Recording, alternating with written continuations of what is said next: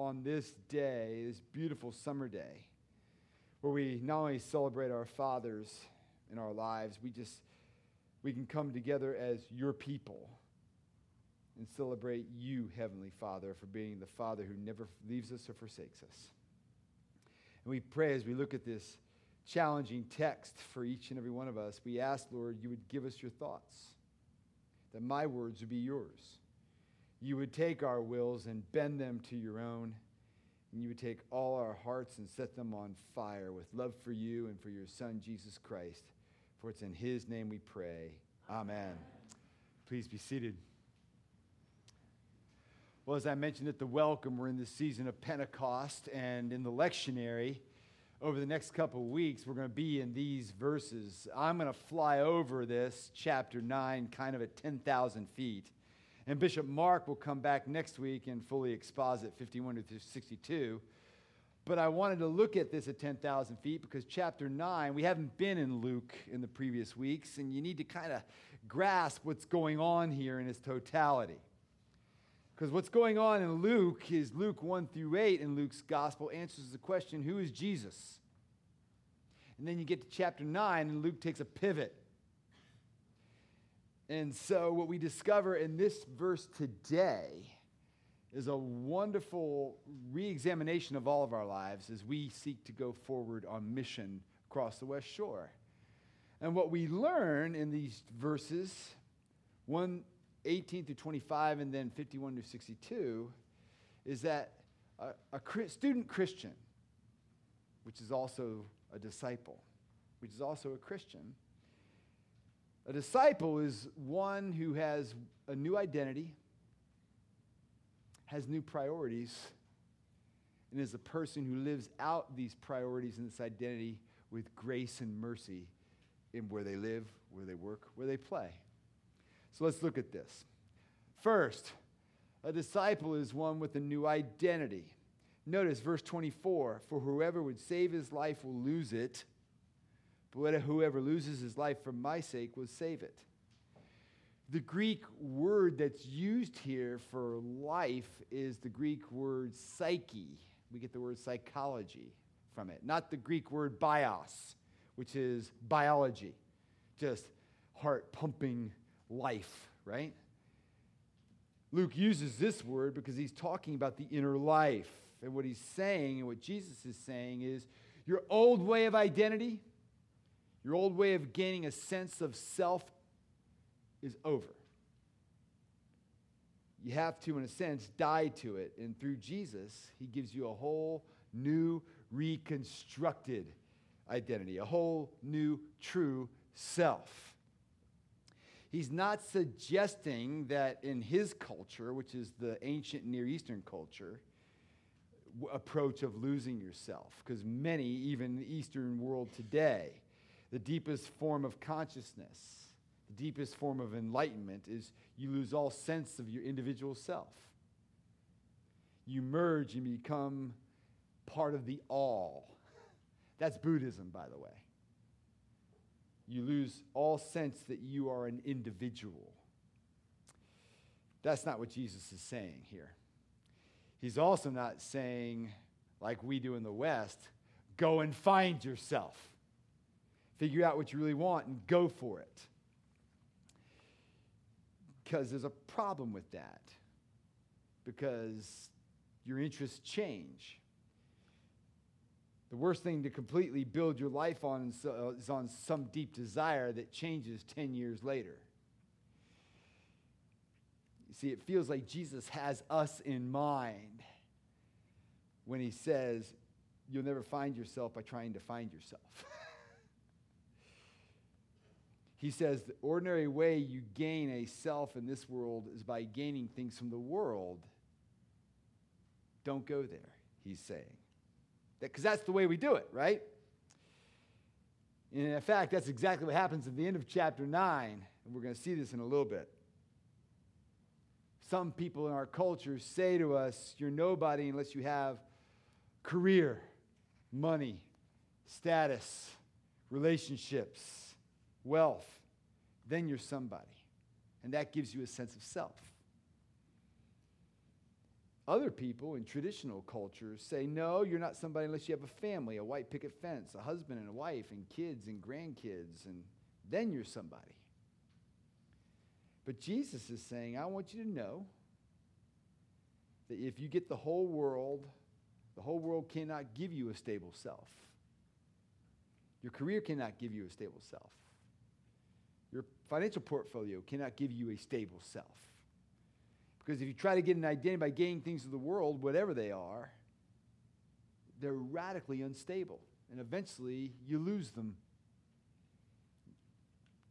You'll never know whether the things you're trying to get will be enough, quite frankly. He says, instead, try to gain yourself above gaining things by building your life on me. You'll have a self you can't lose. You have a self that's stable. You have a true self because you are built to know Jesus Christ. I preached on this passage 10 years ago when we were at the middle school. I keep my sermons. I said, what did I tell these poor people 10 years ago? The emphasis was on denying yourself, picking up your cross, and following Jesus. And that's true. That's true. But that's not, Jesus is going way beyond that. A disciple is not just someone who just kind of complied their will to him and to his or her, but rather having his whole identity reshaped, reformed. Discipleship, being a Christian, is not just a matter of bending your will to his will, but melting your heart into a whole new shape. Like a skilled potter who, when the lump of clay doesn't work out right, they don't take the clay and just throw it in the trash. They're skilled. I would do that. I'd throw it in the trash,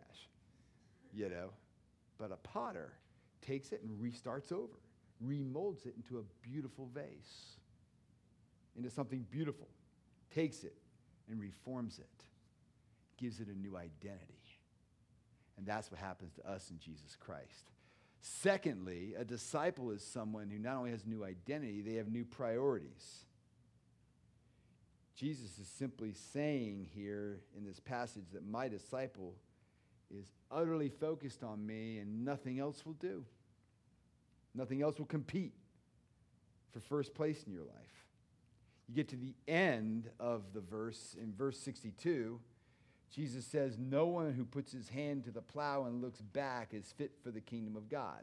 He's using agricultural imagery here, because when you had a mule or an ox or a horse and they're pulling the plow, you got to keep your eye, right? And I think the word fit is kind of unfortunate. When you use the word fit, you almost think you're not fit for the Christian life. And that's not what he's saying here. No one qualifies, in other words. My friends, none of us are fit, if that's the meaning, right? It's all by grace. But what he's actually saying is, unless your relationship with Jesus Christ is the highest relationship, unless you're delighting in him, serving him, resembling him, knowing him is the highest priority in your life, the healing power and the kingdom of God will not be evident in your life. There'll be no assurance that he is doing this work in and through you. You will not be a useful instrument for the Lord. Even more striking is when he says, let the dead bury their own dead.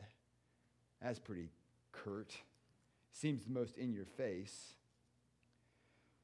What he's saying is to be spiritually dead means to be as blind and as deaf, as insensitive to the spiritual realities as the physical body is to physical realities. And therefore he's saying, if you say, well, I believe in Jesus, but I got things to do. I can't put him first right now. I have my career. I need to have some fun. I'd like to put Jesus first, and I'll get to it someday, but I just can't put him first yet. What Jesus is saying is if you get who he is, you won't put it off. And if you get it, you never put it off. And Jesus is saying, wake up. He's saying, I have to be first priority in your life. If you don't put me first in your life, it's not like you're just kind of uncommitted or kind of lazy or disorganized or undisciplined. You just don't get it. You don't really see me. You don't see who I am. You need to wake up. Grab yourself.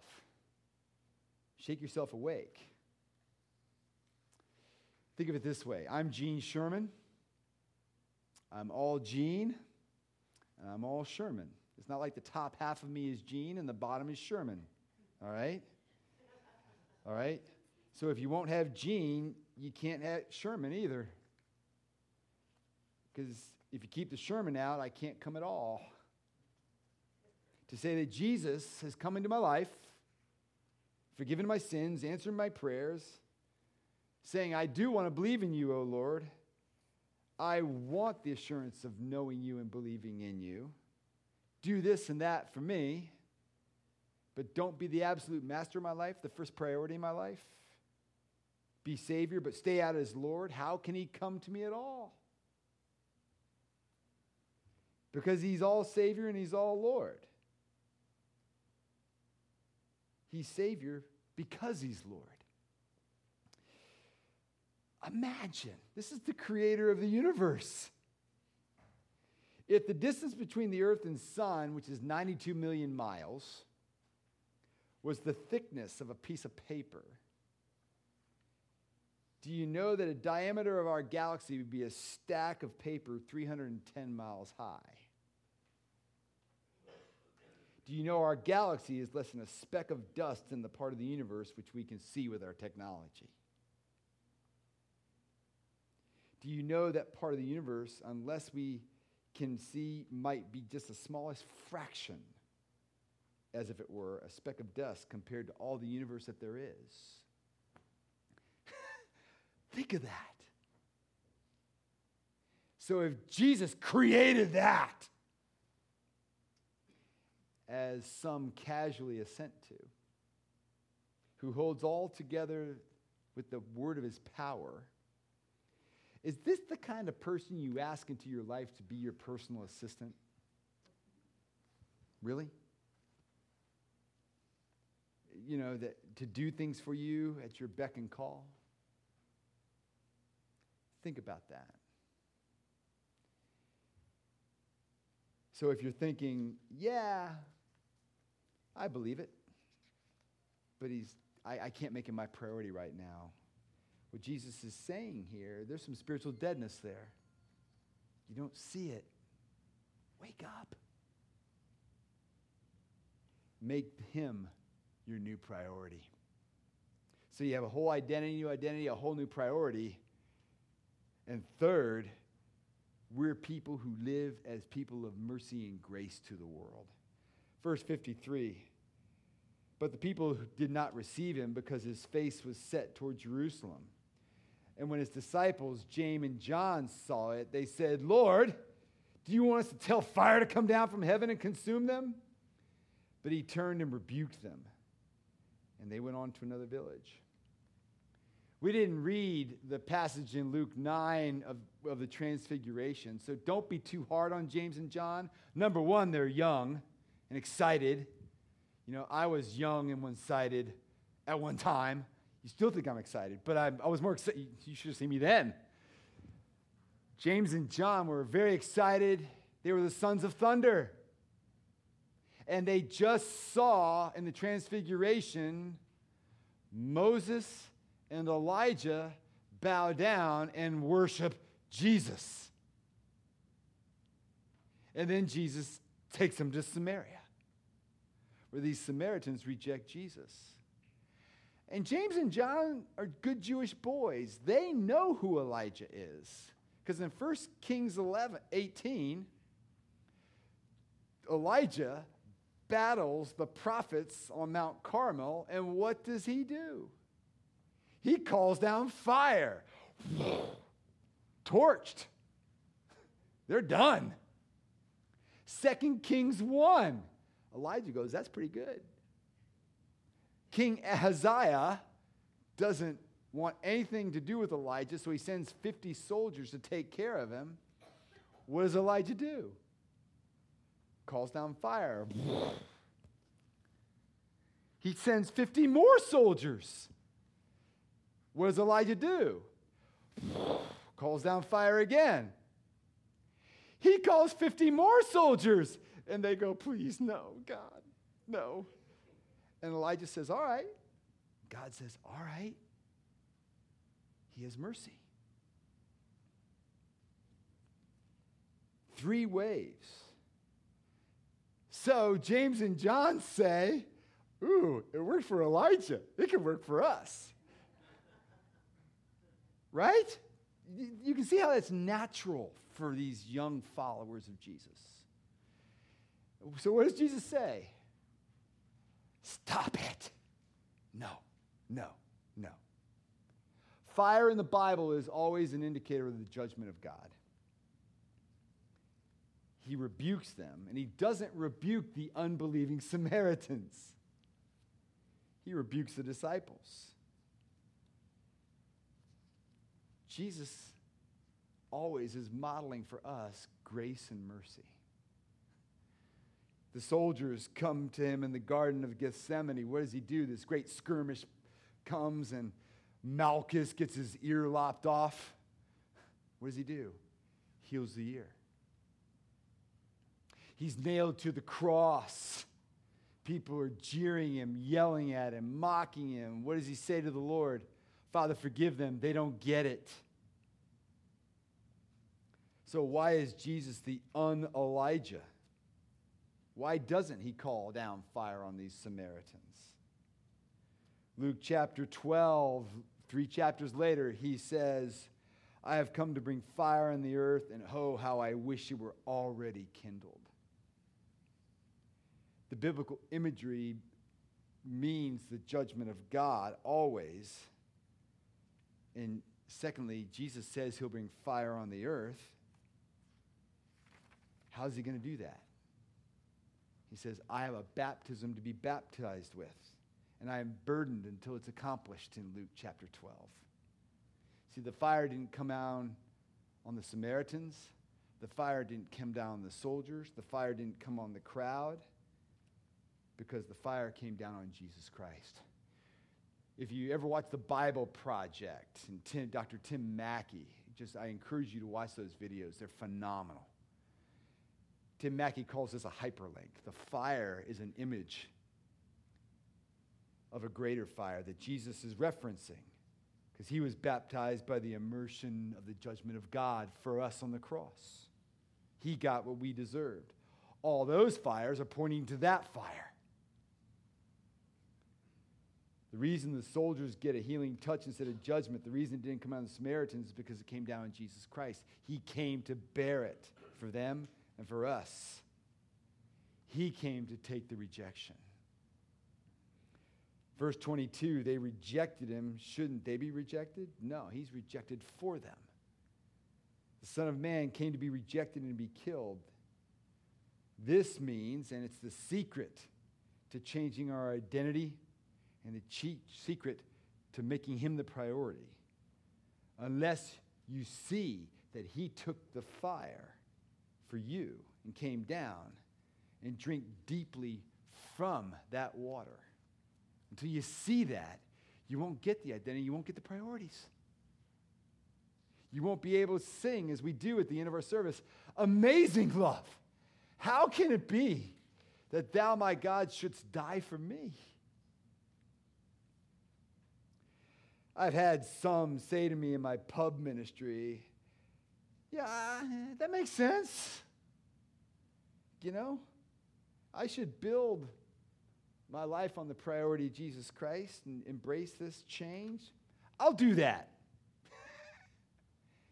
You can't do this on your own strength. You have to change your affections. And there's only one person who can do that, and that's the power of the Holy Spirit. Ask him. Thomas Chalmers, a famous Scottish preacher, The Puritans had a great way of doing these great sermons. He called this sermon the expulsive power of a new affection. He says, seldom do our habits or flaws disappear by process of extinction through reasoning or by force of mental determination, for it won't last. Brothers and sisters, the only way we can deeply change is to have our heart reformed by looking at the cross once again. Because the reality is, our hearts have an object of love. The question is, what are we loving? The heart's desire for one particular object may be conquered, but its desire to have some object of love is unquestionable and unconquerable. It's only when we gaze upon the cross and recognize that we are in the family by his cross through the spirit of adoption, it's then and only then the heart brought under the mastery of one great, predominant affection. We're delivered from the tyranny of all our former desires. And our heart is reformed, reshaped. Jesus is saying, your career can't die for you. Your financial portfolio, as great as it is, can't die for you. Your relationships can't die for you. And those will all pass away. Don't give the title deed of your heart to anyone but Jesus Christ. Don't have any other master but Jesus Christ. He's the only one who, if you receive him for who he is, he'll never leave you, never forsake you, and you'll always live under his banner of forgiveness and righteousness. There has to be a living out of this which brings you into finding the new identity, finding the new priorities, and living a life of radical mercy around us. So let's apply this, practically speaking. First, number one, discipleship is not an option. Do you see the place where he says, if anyone would come after me, he must follow me? You see what he's saying? He's saying, come after. It's a general term. If you want to have an experience of me, if you want to have anything to do with me, a relationship with me, you're my disciple. There's not two kinds of Christianity. Those who take him serious and those who take him casually. No. There's one Christianity as disciples. To be a Christian is to be a disciple. They have anything to do with Jesus is to follow Jesus the way he defines it. New identity, new priority, new mercy. It's not an option. It's never, I'll get to it someday. Secondly, on the other hand, hear me, it's also a journey. It's a process of grace. Because we're saved by grace. We're sanctified by grace. Set apart by grace. Because the next 9 chapters of Luke's gospel is all about discipleship. And he's going on a journey. And Luke is saying discipleship is a journey. So yeah, on one hand, it's decisive. I'll follow you, Lord Jesus Christ. But it's a process. And we don't have it all together. It takes time. It's very important that you understand that. If you think discipleship is the way you're being saved, the way you're being committed, being focused and giving Jesus the priority, that's the way I please God, and you're missing the point. He doesn't say, if you follow me, I'll go to the cross for you. He's saying, I'm going to the cross for you, follow me. You're not saved because you're a disciple. You're a disciple if and only if you understand what he has done to save you. And he gives you exactly what you need, day in and day out. So it's a moment of decision, yes, and you need to leave, but it's a journey of grace. Third and finally, the sign of a true disciple, a growing gospel disciple, is gentleness. What really amazes me about the heart of this passage is as the disciples, they want to call down fire. They're showing that they're committed, right? They're committed to Jesus wholeheartedly. The one thing about people that are really committed to following is, number one, they take their faith real seriously, and two, they're really hard on others. Right? We all know those kind of folks. We've all been those kind of folks. Right? It's a process. May it not be said of us. We never say, what's the matter with you? Why don't you get it? The more you get the gospel, the easier you are on people, especially unbelievers. Why would they get it? Jesus is saying to James and John, you're not my terrorists, boys. My disciples know they're saved by grace, so when they look at people who aren't doing it right, they don't say, why aren't you as committed as I am? They don't call fire down on heaven on other people. You know, why were they like this? It could have been their racism, because Samaritans and Jews hated each other. It could have been just because they knew more Bible than they did, and they're just harsh. But see, all that goes away when you see he took the fire for us. And as you know Jesus Christ, grow in Jesus Christ, and serve Jesus Christ right here at Christ Church, all that goes away as he is more central in your life. Jesus taking the fire for you, and that's the sign that you're not trying to save yourself. That's the sign that you're not just being religious. That's the sign you're not trying to save yourself through commitment, and you find yourself getting more gentle, more tolerant, more gracious to the people around you. So follow him with me. He'll give you all that you need. He's a wonderful counselor, and he's the perfect counselor, in which all other counselors pale in comparison. He will love you singularly. He will love you for who you are. Into a whole new identity with new priorities, into a person of grace and mercy. So let's pray. We thank you, Heavenly Father, for giving us a Lord who says, follow me in this pattern of discipleship. And it's so different from our world that we don't have it all together. But as we do that, you form a new identity in us. Give us new priorities. We love what we used to hate, and we hate what we used to love. And you make us into people of grace and gentleness, into a true and stable self. And so, Lord, we would ask you, by the power of your Holy Spirit, this week to apply this in our lives, to go home and dwell on this and use the scriptures through your Holy Spirit to wake us up if necessary, to get rid of the deadness that misses the centrality of Jesus Christ in each and every one of our lives. And so, Lord, we pray this all in Jesus' name. Amen.